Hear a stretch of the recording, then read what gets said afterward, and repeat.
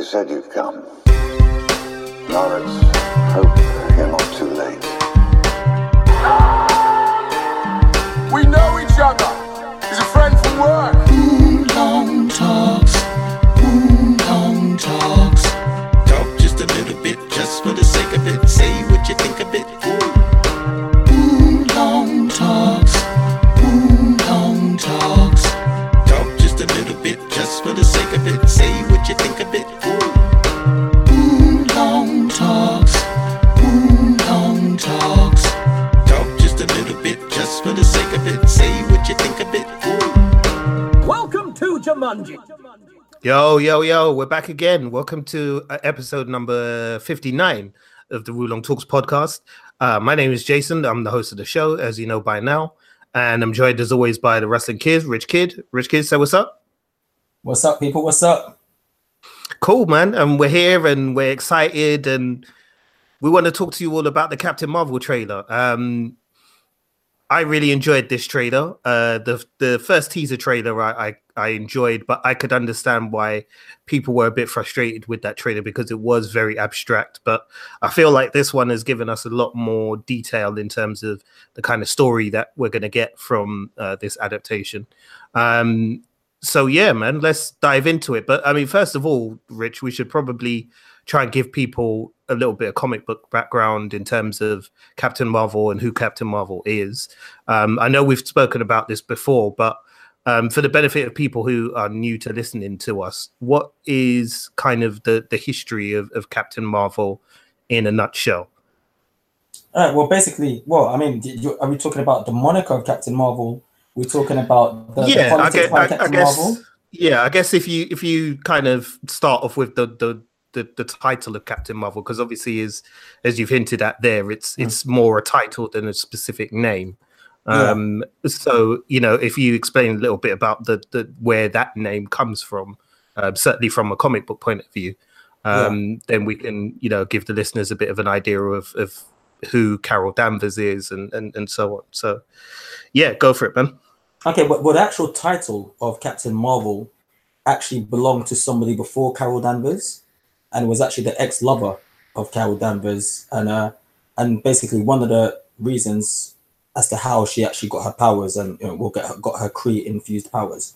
So the name of Marvel is the name of somebody who was a captain, and funnily enough, when that person came to Earth, they came as part. Marvel came to Earth as part of a strike force to basically take over Earth, and he realized that humans were inherently good. And so he turned on his own people and decided to defend the planet Earth. And what it was is that the people heard other Kree fighters that he was battling against and calling him Marvel. And they, you know, because humans are not that very, very smart, we took it that they were, you know, that they were the dumb ones that were meant to be calling him Marvel. So they basically started calling him Captain Marvel.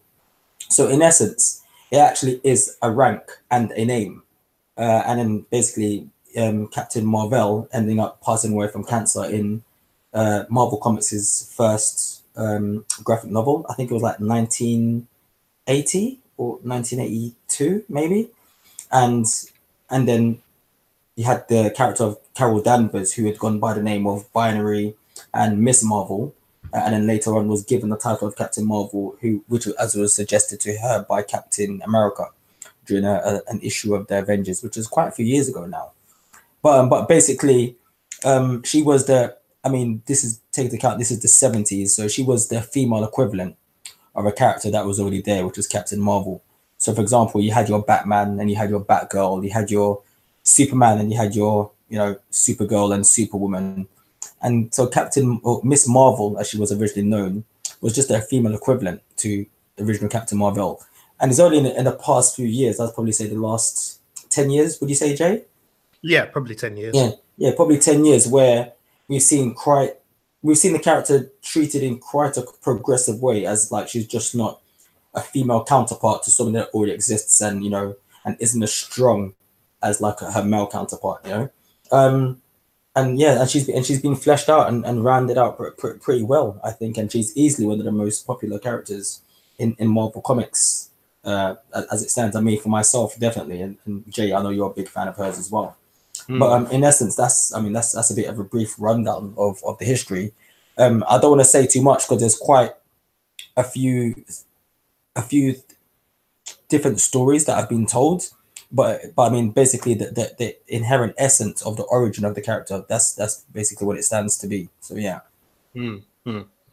Yeah, thanks for that, Rich. Yeah, I mean, it's fair to say that the background behind Captain Marvel, the moniker, is convoluted, as is usually the case with comic book characters, listeners, especially when you're talking about something that originally dates back to, you know, the 1970s. There's various different writers, comic book writers, who've taken different directions with the character. Oh, pardon me. Sorry, I hope I didn't burp on the microphone there. That was disgusting. I'm going to blame my fizzy water that I'm drinking. But yeah, it seems like, you know, they certainly with the movie trailer that we've just seen, that they're trying to go more in the direction of the character that perhaps people are a bit more familiar with, which is the version of Carol Danvers, Captain Marvel, that we've seen in recent years, as Richard said, in sort of the last decade. In particular, apparently Kevin Feige says that this is based on or inspired by Kelly Sue DeConnick and her run on Captain Marvel, which I'm a big fan of, which is called Stronger, Higher, Faster, More, I think, or something like that is the name of the actual arc, which they've kind of worked into the trailer, which we'll get to as well. But it seems like it's going to be taken from that elements of the character will be taken from that kind of arc. But they've also, with the trailer, I think we both noticed straight away that they've kind of played around a bit with the origin story and things like that as well. So diving into the trailer itself, Rich, it seemed from quite early on that the idea is that you know, Carol Danvers is an Air Force pilot, which is kind of true to her comic book origins, and certainly in the more modern runs and modern takes on the character, there's a lot of emphasis on her background within the military and within the United States Air Force. And it seems that there is some kind of an accident, maybe, or something happens anyway, and she comes into contact with these alien races, the first of which being the Kree. And it seemed to me that their intention is to kind of show that because of her encounter with the Kree and the fact that she has this blood transfusion, which you see in the trailer, which was kind of crazy, she is now loyal to the Kree as an alien race and is going to be working for them. And you mentioned before, Rich, in the history about the Strike Force. What exactly is the Strike Force that you're talking about there? Is that kind of like an alien hit squad or what? Well, basically, they're just the Kree's finest. So, I mean, I wouldn't go as far as to say that they're the Avengers, because the Kree version of the Avengers, just for the simple fact that the Avengers were characters that were put together by unforeseen circumstances, and they just happened to become a good team. Whereas, like, I think one of the things that I'm really looking forward to in this film, and like you said, that they're going to be taken from the comic books, is that drawn upon Carol Danvers' background in the Air Force. So she's a soldier first and foremost, and basically the Star Force or the Strike Force is basically, that's what they are. They are the Kree's finest. So you've got your heavy hitters in there. You've got your snipers. You've got your muscle. You've got your captain. You've got your brains, and basically Captain Marvel's got is going to be part of that Strike Force. Yeah, that's definitely the impression that I got from it as well. So it'll be interesting to see kind of how they work her in. I mean, again, going by the trailer, it looks like she is maybe rescued by Jude Law's character, and we'll get to Jude Law in a minute because I know you got a lot to say about that. But it seems like she's rescued by Jude Law's character and is taken to the Kree homeworld. And the Kree, I mean, we should probably say who the Kree are as well at this point, just in case people are a bit confused. But basically, essentially, they're like a warrior alien race. Is that right, Rich? Yeah, that's correct. So basically, they're one of the, well, I mean, not so much in the comics now, but in the MCU, they're easily one of the, if not the most like prominent alien races in the cosmic universe. And we've glanced them briefly in Guardians of the Galaxy Volume 1. Mm-hmm. Well, I mean, obviously we had what's his name? We had Ronan the Accuser, played by Lee Pace, and then we had who else? Korath. Yes, played Korath by Jimon Hinsu. Jimon Hunsu. Yeah, Jimon Hinsu. Yeah. So they're one of the major races. So you've got like the Xandarians, which is obviously Xandar, the Nova Corps. Then you've got the Kree, and then you've got the Skrulls. So those are the three basically. Well, depends because now that Disney have acquired the rights from Fox, there might be a fourth, alien race coming into plan at some point later on down the line. But that's a story for another day. But the Kree, they're just like a very military scientific based race that just believe in law and order, and they actually don't have or use any emotions. And people or members of the race that do use emotions are seen as like lesser beings, which is a bit of a throwback to the Vulcans from Star Trek. And then whereas like their main opponents are the Skrulls, and the Skrulls are very much like the Klingons from Star Trek as well, which is something which I always found fascinating and a bit funny just because I'm a geek like that. But the Kree homeworld, they're literally just about expanding their influence and their empire throughout the universe. So yeah, they're not very nice people, to say the least. So from what we see in the trailer, certainly in the early parts there, as said, you get this introduction to the Kree and to the Skrulls. The Skrulls we heard about before. They were mentioned by Kevin Feige when he was first talking about Captain Marvel at Comic-Con a few years ago, and a few people were kind of like, who the hell are the Skrulls, and what does that mean? And then there was those of us, the comic book fans, who are going, oh my God, they're doing Skrulls, like, who's a Skrull? So for the benefit of those who are not quite up to speed with what's going on, briefly, who are the Skrulls, Rich? I mean, because it's a name that people are going to hear a lot of going forward, I think. Well, we both think that they're going to play a major part in the MCU, and we'll get to that as well. But yeah, just briefly, I mean, who exactly are they, or what are they? Well, the thing is, I mean, if you remember correctly, Kevin Feige mentioned the Skrulls, when leading up to Captain Marvel, so I keep on calling her the other name. But do you remember when we thought that, the rumor was that the Skrulls were going to be the main villain in Avengers Assemble? Mm-hmm. Yeah, but remember, it was at that point that Marvel hadn't acquired the rights to use the Skrulls because I think it belonged to Fox at that point. Is that what it was? Or was it Fox or Sony? Fox? Mm-hmm. Yeah. So this wouldn't be the first time that they've been mentioned. It's just that this is the first time that they've been mentioned and they're going to be used, which is like bloody amazing. But yeah, the Skrulls are. It's weird. The Skrulls are the complete opposite to the Kree, and once again, it boils down to the amazing writing of the late great Stan Lee, who just passed away a couple of weeks ago. Whereas you had the Kree, who looked basically human. The only difference that you had in the Kree race is that you had blue-skinned Krees and you had pink-skinned Krees. And the funny thing is that the pink-skinned Krees were deemed inferior to the blue-skinned.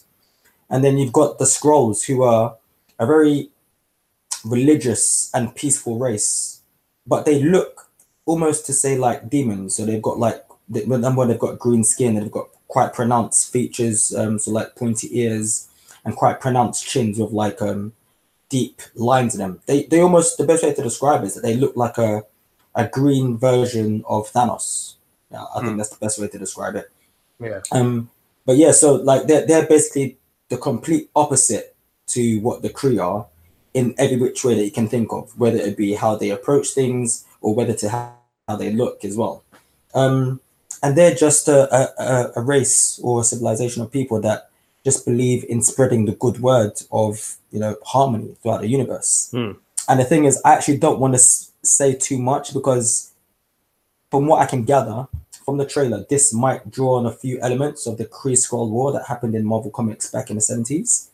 And it gives a bit of background as to the way how the war actually started. But there's a really big twist as to how it happens, and I think this might be one of the deciding factors as to how and why Carol Danvers actually switches sides and maybe decides to, you know, to defend the Earth. Obviously, because she comes from the Earth as well, but you know, like I said, I don't want to give away too much. But basically, the Skrulls are a race of people that are, you know, religious and believe in harmony, and they have one special power, which we haven't as of yet seen in the MCU, is that they're shapeshifters. So they can basically change into anything they want, which is one of the things that we see in the trailer with the old woman that has a battle with Captain Marvel on the train. So yeah.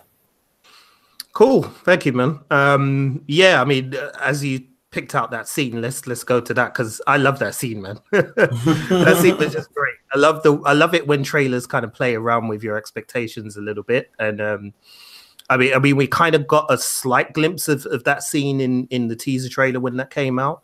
But getting to see the full scene was pretty damn cool. And yeah, I mean, like, I think like everybody on the internet, like, we were all a bit taken aback when you see this granny doing flips on a tube train and stuff, and then and then Captain Marvel rams her head into a pole, and you're like, "Ow, okay." Like, so she's not playing out here. But yeah, I mean, I really do like the trailer as a whole. I like the fact that we're kind of getting a different time period.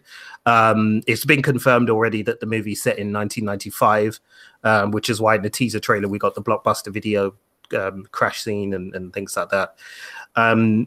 So I like that we're kind of moving through the ages, so to speak. And like everybody else, I'm kind of curious as to how that factors into the story. I mean, we can probably theorize some things ourselves, but obviously we don't want to spoil too much for potentially what may be coming for the movie, given that there are certain elements, again, from comic book stories that we're familiar with that do seem to be kind of tying into this movie plot. But yeah, I am really interested in seeing kind of how that factors into everything, really. Visually, I really enjoyed the look of the movie as well. It needed to feel cosmic to me, and it does. I mean, I don't know about you. I mean, you probably know much more about the cosmic side of the Marvel universe than I do. Did it feel kind of suitably space operatic? I guess I can't think of the right way to put it, but you know, did it feel like kind of grand and epic in terms of the inclusions of space and the different worlds that we do manage to get a glimpse at the trailer? It felt awesome, and I think it's something that's been missed since the last volume of Guardians of the Galaxy. I mean, we do kind of get a glimpse into, or kind of like touch upon the cosmic side of the Marvel universe or the MCU again in Infinity War, but it's nice to go back to this. It just felt really, really nice, and they've really managed to capture the scope and scale of number one, of how space is, and number two, the type of powers or the type of power scales that we're going to be seeing used in this film as well. Because that's something that we still haven't touched upon, if you think about it. Like, she's going to be bringing to the MCU like a different set of power skills that we haven't seen by anybody. We've seen gods of hammers that throw lightning. We've seen cybernetic suits. We've seen some forms of like quantum magic, which is a form of science, but we haven't seen out and out just pure, you know, just, I'm not even sure what to even call it, because I mean, just let's call it what it is. Let's say power cosmic, or just beams of energy being released from somebody's hands, or, you know, when they're flying off, and you can see like energy just propelling them forward. We haven't seen that yet.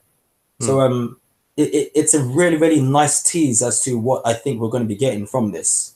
I mean, how that's gonna factor into how it's going to be portrayed when she's on Earth is, I mean, that's going to be really, really interesting. That's going to be the deciding factor for me, to be honest, because she's a character that's inherently powerful, but she's going to be on an Earth where if she really probably cause some pretty hefty damage, because I'd probably put Captain Marvel up there with the likes of Thor and Hulk, and depending on the setting, if it came down to battle, she'd probably win.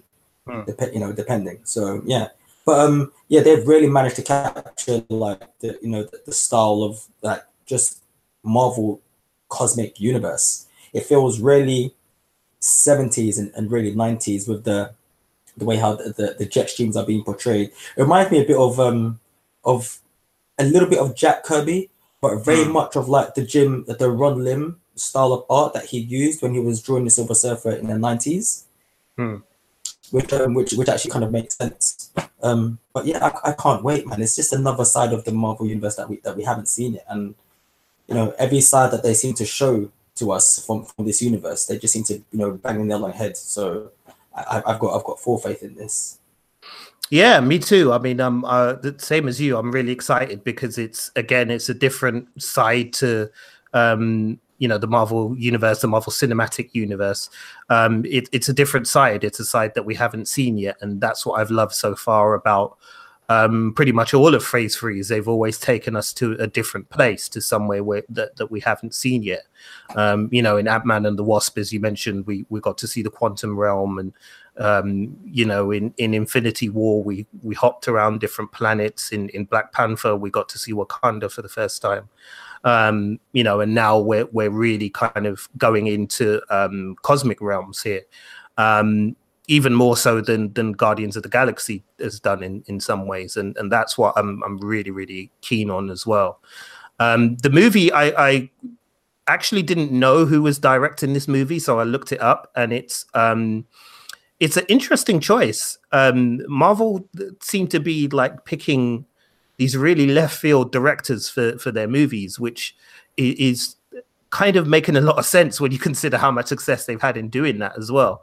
But the directors of this are Anna Boden and Ryan Fleck. If their names you don't recognize, listeners, that's understandable, because they're pretty much like hardcore indie filmmakers. One of the films that they've done, which is one of my favorite movies, is a film called Half Nelson, which starred Ryan Gosling. The film, right, Rich? Where he's like he's a teacher in a city school, and he's a crack addict as well. And he ends up having a mentor relationship with a young girl in his class.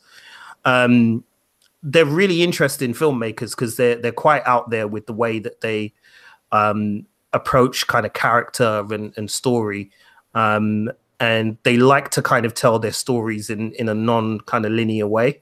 And it seems like straight away from the Captain Marvel story, again, this could be entirely just down to how the trailer's cut, but it feels like the story's going to be jumping backwards and forwards in time. And that's a storytelling device that I do like when it's done right. So when it's done well, it gives you a full grounding, especially when you're dealing with, a story that's quite epic in scope, or a character who has a dense history, and you're trying to kind of show how the past is directly correlating to events that are currently happening in the present in your story. And that's one of the things that leaps out to me from this trailer straight away, is how they're kind of playing around with timescales, which is something that, as I said, can work very well when it's done right. And I do have some faith that this is something that they can pull off here with what they're doing. But yeah, same as you, I love the whole kind of cosmic setting and things like that. That looks brilliant. One of the things we did get to see in the trailer was our first look at Annette Bening, who I didn't even know was in this film. I honestly didn't know until I saw the trailer, and I was like, wait, is that Annette Bening? I was like, yeah, it is. So I had no idea that she was in this movie. And I guess the question I was going to ask you is, do you think she's playing the Supreme Intelligence in this? Because I just kind of, it looked from the few glimpses we got of her, it looked like she's a Kree. And, you know, from the way she's kind of talking to Captain Marvel in the trailer, I don't know, I just got that kind of vibe. But do you think that's who she is? And we should probably explain who the Supreme Intelligence is as well at the same time. But yeah, do you think there's any chance that that's possibly who she's playing? She could be. I mean, it wouldn't be the first time. I mean, she might not. She doesn't necessarily look like the version of the Kree Supreme Intelligence that you know, comic book readers or me and you, Jay, are used to. But it wouldn't be the first time that the Kree intelligence has been put into a body, because usually it's just a big floating head in like a vat of some form of like you know, liquid. The best way to describe it is, imagine a slug version of Zordon from Power Rangers. That's the only way I could describe it. But basically, do you want to give a breakdown of the Kree Supreme Intelligence, or do you want me to do it? No, you could do it, man. You probably know more of the history than I do. Again, so yeah. Okay, yeah. So basically, where I've mentioned before that the Kree are a scientific based race or like civilization, and obviously don't use any form of emotions. What's happened is that throughout the years and the millennia that they've basically, you know, built themselves up and basically grafted their empire, with each passing of, let's say, whoever was ruling at any particular point, when that person dies, they're basically added to the Supreme Intelligence. And so basically the Supreme Intelligence is basically got a big floating head, or I would say brain, but it's actually a head with a face, and it's got these tentacles. And it's actually quite a powerful being. Well, it used to be quite a powerful being, but what it is that it basically makes all the choices and decisions for the Kree Empire.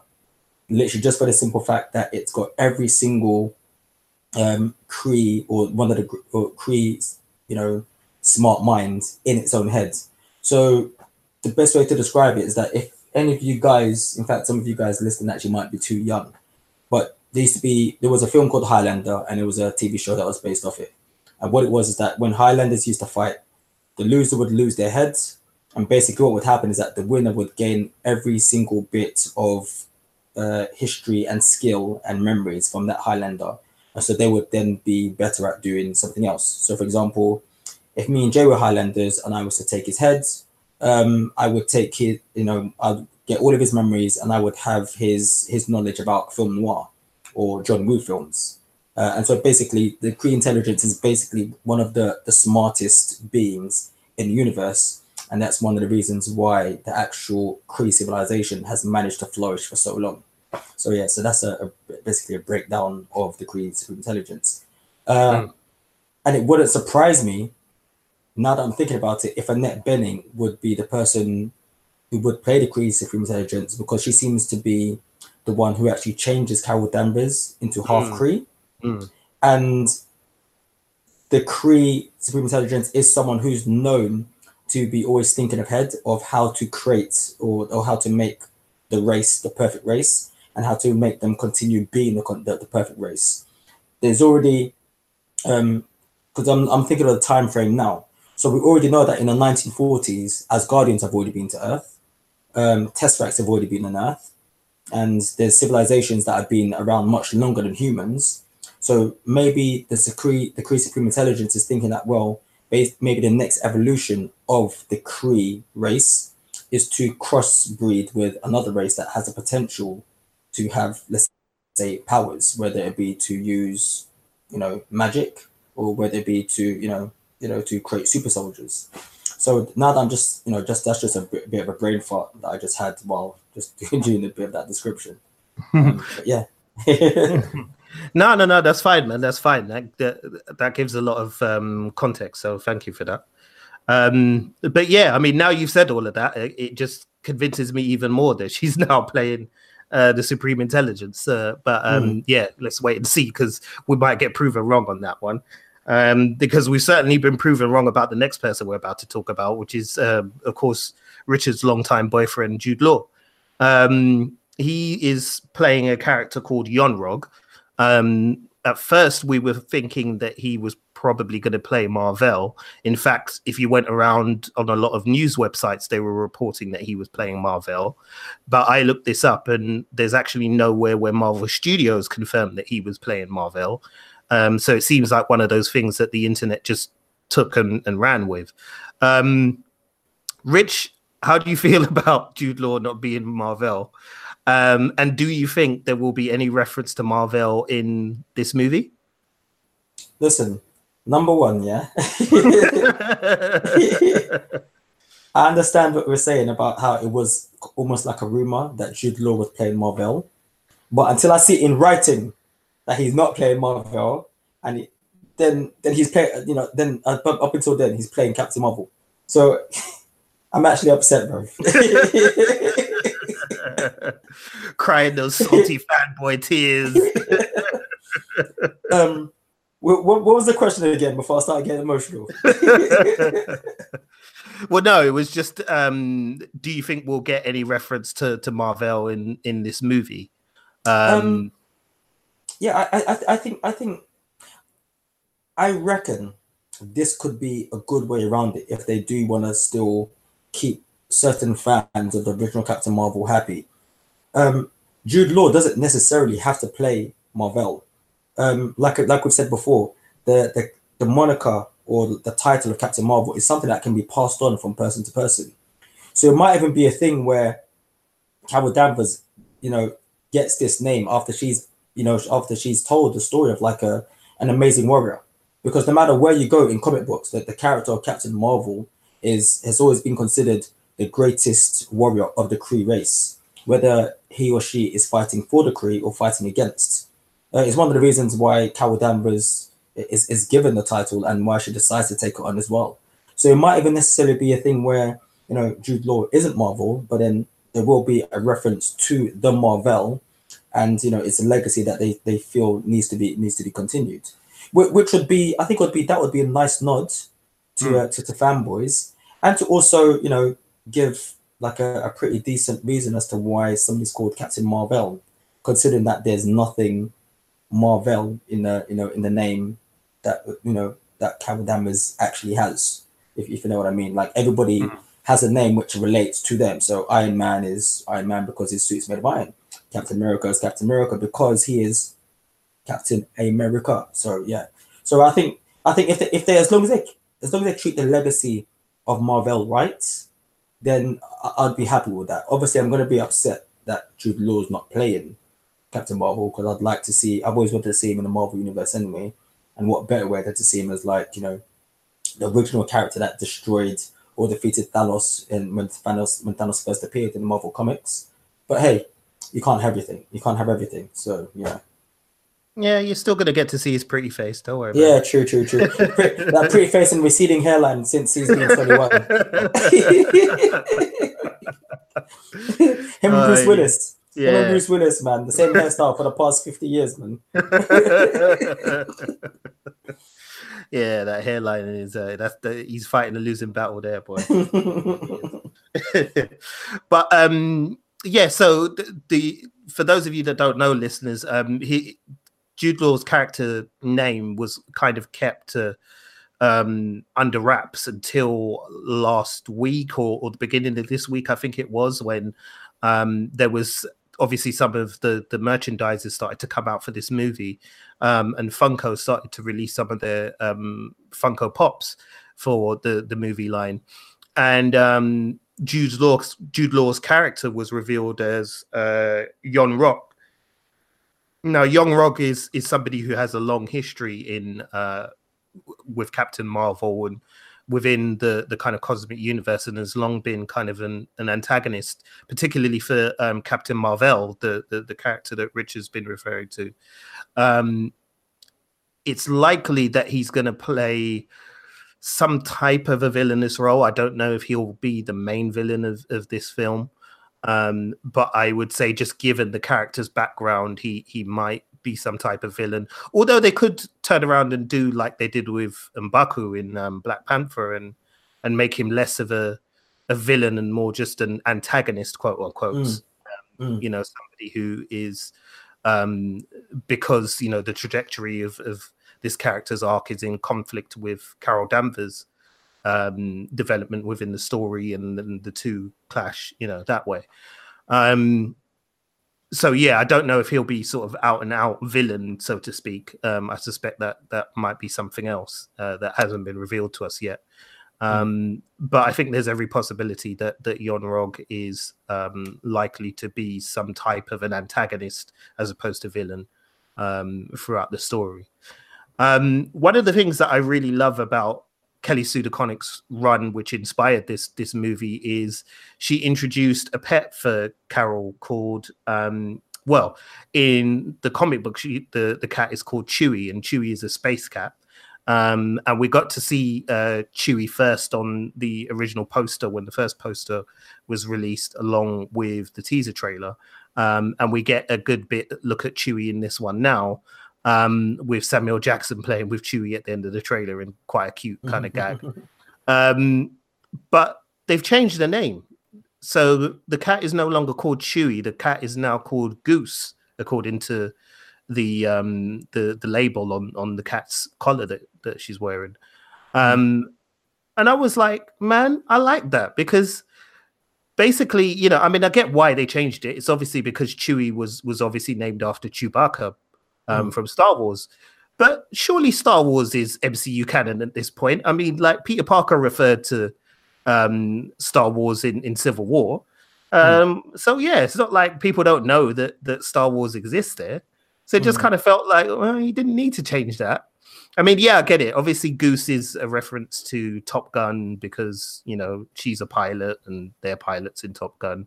And if the movie's set in 1994, then Top Gun would only be about 3 or 4 years old at that point, I guess.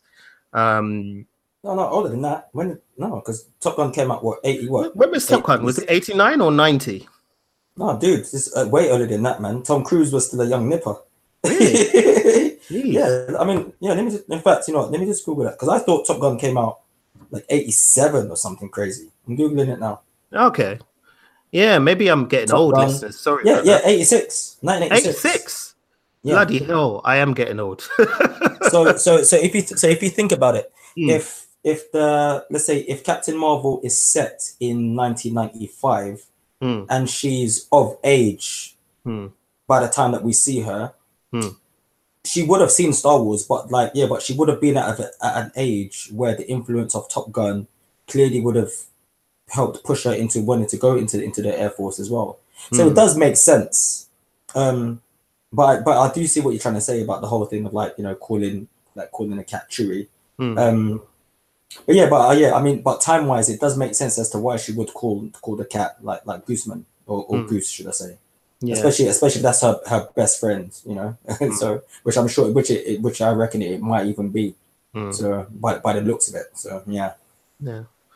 Yeah, no, you got a fair point. That's a fair point. I suppose that makes sense. Yeah, I was just like, because I like the name Chewie for a cat. So yeah, I suppose I was just looking forward to that. But yeah, no, that does make sense. But yeah, I mean, in terms of like the trailer overall, I forgot to talk about that last 30 seconds of the trailer, man. That looked like it came straight. Now that looks like it came straight out of a page from Kelly Sue DeConnick's run. Yeah. Because I think it was Jamie McKelvey was the artist who did the artwork on that, and there's several panels where you see Carol Danvers kind of flying through space, battling spaceships by herself, which is nuts already. And that last sort of 30 seconds, like, definitely shows you that and kind of the full extent of her powers. Well, not even the full extent, but like just kind of what she's capable of doing, and why, you know, I think people like the character so much. What did you think of that final 30 seconds, man? Did that get you jazzed? Listen, that was just awesome. Like I said, it's because it's something that we haven't seen in the Marvel, I'm going to keep saying the Marvel universe, in the MCU. We haven't seen anything like that. So you have to remember as well, like, we keep on getting hints from Kevin Feige saying that this is basically going to be the character that's going to help turn the tide in the as yet untitled Avengers 4 movie, in which they defeat Thanos. I mean, to be fair, we all know that the Avengers are going to defeat Thanos. It's just a matter of how and when. but this person is the deciding factor. So just showing us what she can do there, and that's not even the full extent of it. I'm gassed. I'm like super gassed, especially after what we know she can do, what she can do in the comic books, and they seem to be staying pretty faithful to what she can do, and just seeing it on film. I suppose this is probably like the equivalent. Seeing her use cosmic powers like that on film is the equivalent to, as much as I hate them, but seeing the first time a Transformer transformed in Michael Bay's film. Like, you know that scene? I remember I used to love that scene, Jason. The scene where the Optimus Prime helicopter. Oh no, the one thing that to me was the one of Optimus Prime changes in the alleyway. Oh right, okay, yeah. It's the most. I think it's the most intricate transformation out of all of the movies, because I think they got like true computer designers, and they basically actually took like an actual truck or Mack truck or whatever it is, and said, well, if it was going to transform, where would go where? And so it's actually like a proper algorithm. That's the reason why that transformation looks different as compared to every other transformation in the rest of the movies. Like, they're not as intricate. So just seeing her flying around, just doing that. I mean, I think that the closest I've got to that was maybe, as much as I hate this film as well, the Fantastic Four 2, Rise of the Silver Surfer. You know, when the surfer comes to Earth and he's just flying around, and it's just majestic looking. Yeah. The film isn't that great, but he just has this thing where he just stands out. And that's what it feels like when you see like Carol Danvers just doing her thing.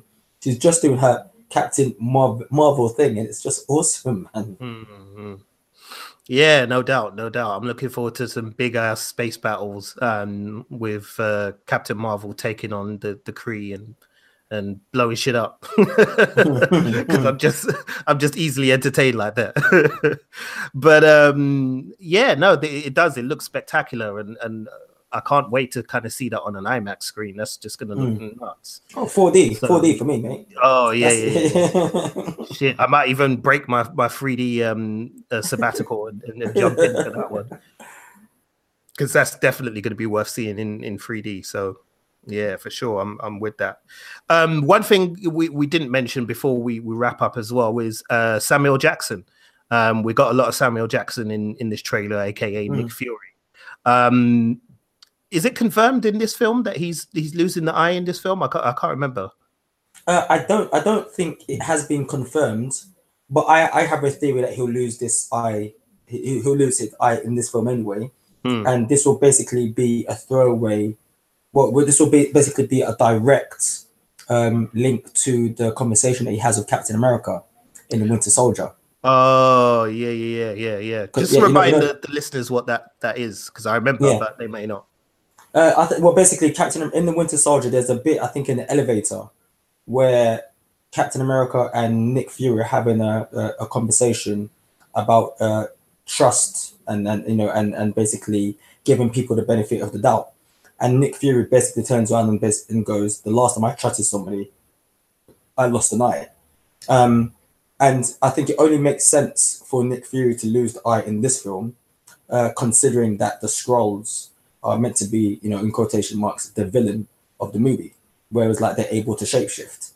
But then to me, what would be the kicker for that is that if they do go down the path of the comic books, and it ends up being that even though the Skrulls are the shapeshifters, the true villains are the ones that are actually in front of you, which would be the Kree, which would basically then make sense as the reason why Nick Fury is so paranoid, because looks aren't everything, and basically the person that you think is riding for you by your side is actually the villain, and that's the whole basis and behind the creation of, or the second iteration of SHIELD that we see in the modern day MCU as well. So I think more than likely he's going to lose an eye in this, and if they don't, I think they need to get it done soon, because Samuel Jackson's no spring chicken. Yeah, that's right. He's getting on a bit. Although I have to say they did a wicked job once again. You got to take your hat off to the effects people at Marvel Studios, because he does look a lot younger, like in those shots that you see him, So that de-aging effect technology is definitely doing the business. Because I was really impressed with how they've pulled it off in previous examples with Michael Douglas and with Robert Downey Jr. Yeah. But this one is brilliant. So yeah, I'm really looking forward to seeing that on the screen as well and how that plays out. But yeah, I mean, Brie Larson looks terrific as Captain Marvel. I'm not as familiar with her back catalog of work as you are, Rich. I mean, I remember you telling me about her in The Room and how she was really good in it. I still haven't seen The Room yet. Shame on me, but I need to go and sit down and watch that. But yeah, sorry, Rich, I cut you off. But yeah, you were saying that she was really good. Oh yeah, no. She's definitely a good actress. She's been around for some time. That's the thing. Yeah, but her work in The Room is just amazing. It's really, really good. Once again, I think, would she be the first choice that I would have chosen to play Captain Marvel? I don't think it would have been. I mean, in the ideal world, I actually would have chosen Emily Blunt. Just because I know Emily Blunt is that tough ass woman, especially after seeing her in the film like Edge of Tomorrow. But then, like you said before, like, you know, Marvel or Marvel Studios, they just don't want.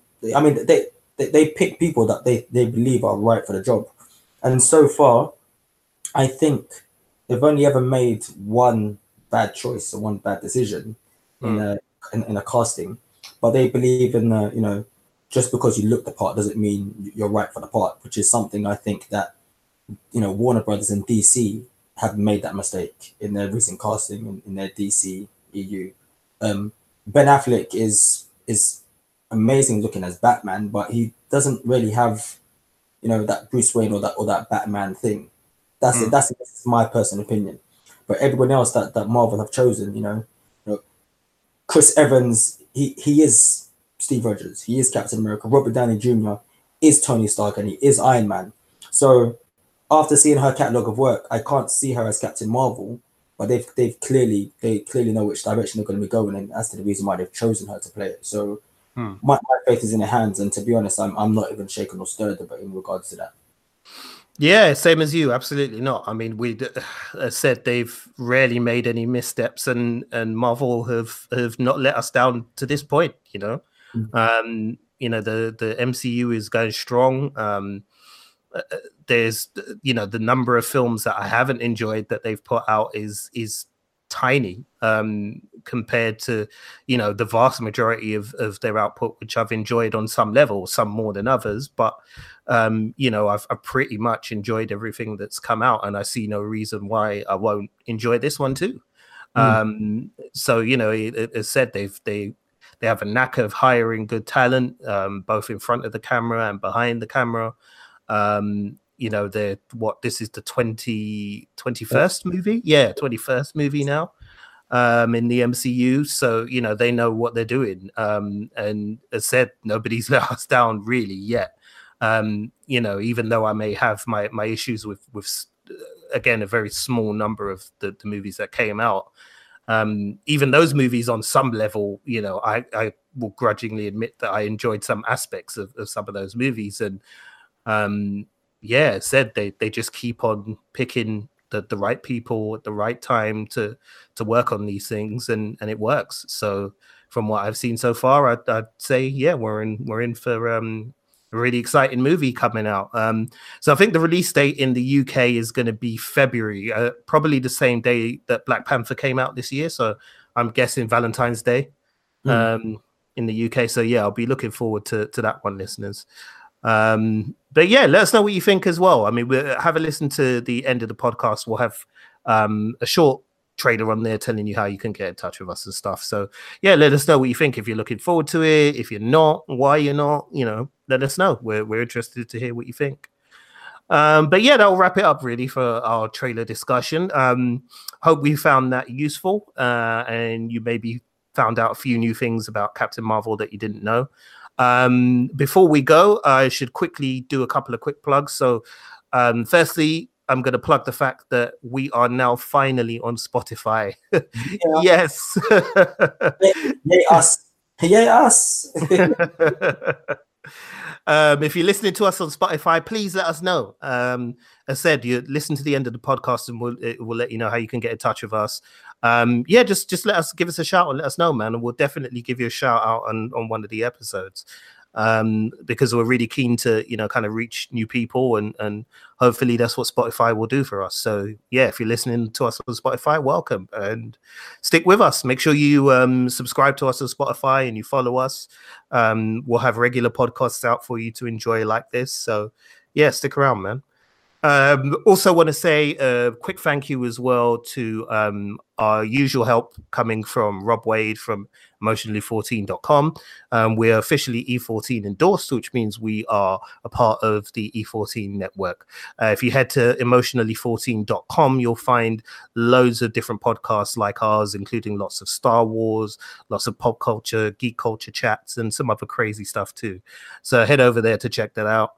And also a big thank you as well to the Britpod Scene Collective, which is a network that we're a part of, which is all independent British podcasters. So head to BritpodScene.com and you can check that out and find loads of other podcasts there as well. All right, that's going to do it, man. Rich Kid, you got any final thoughts before we go? I can't wait for this film. I just generally can't. I'm so excited. Yeah, man. Same here. All right, people, we're out of here. So until next time, take care of yourselves and we'll see you around. Peace out. Thanks for listening to us. If you're down with Wulong Talks, show some love by following us on Twitter, Facebook, and Instagram at Wulong Talks. You can also find us online at www.wulongtalks.com or drop us an email at wulongtalkspodcast@gmail.com. We can also be found as part of the Britpod Scene Collective, and we're also officially E14 endorsed. Search for those hashtags to enjoy more content from us and from other great British podcasters.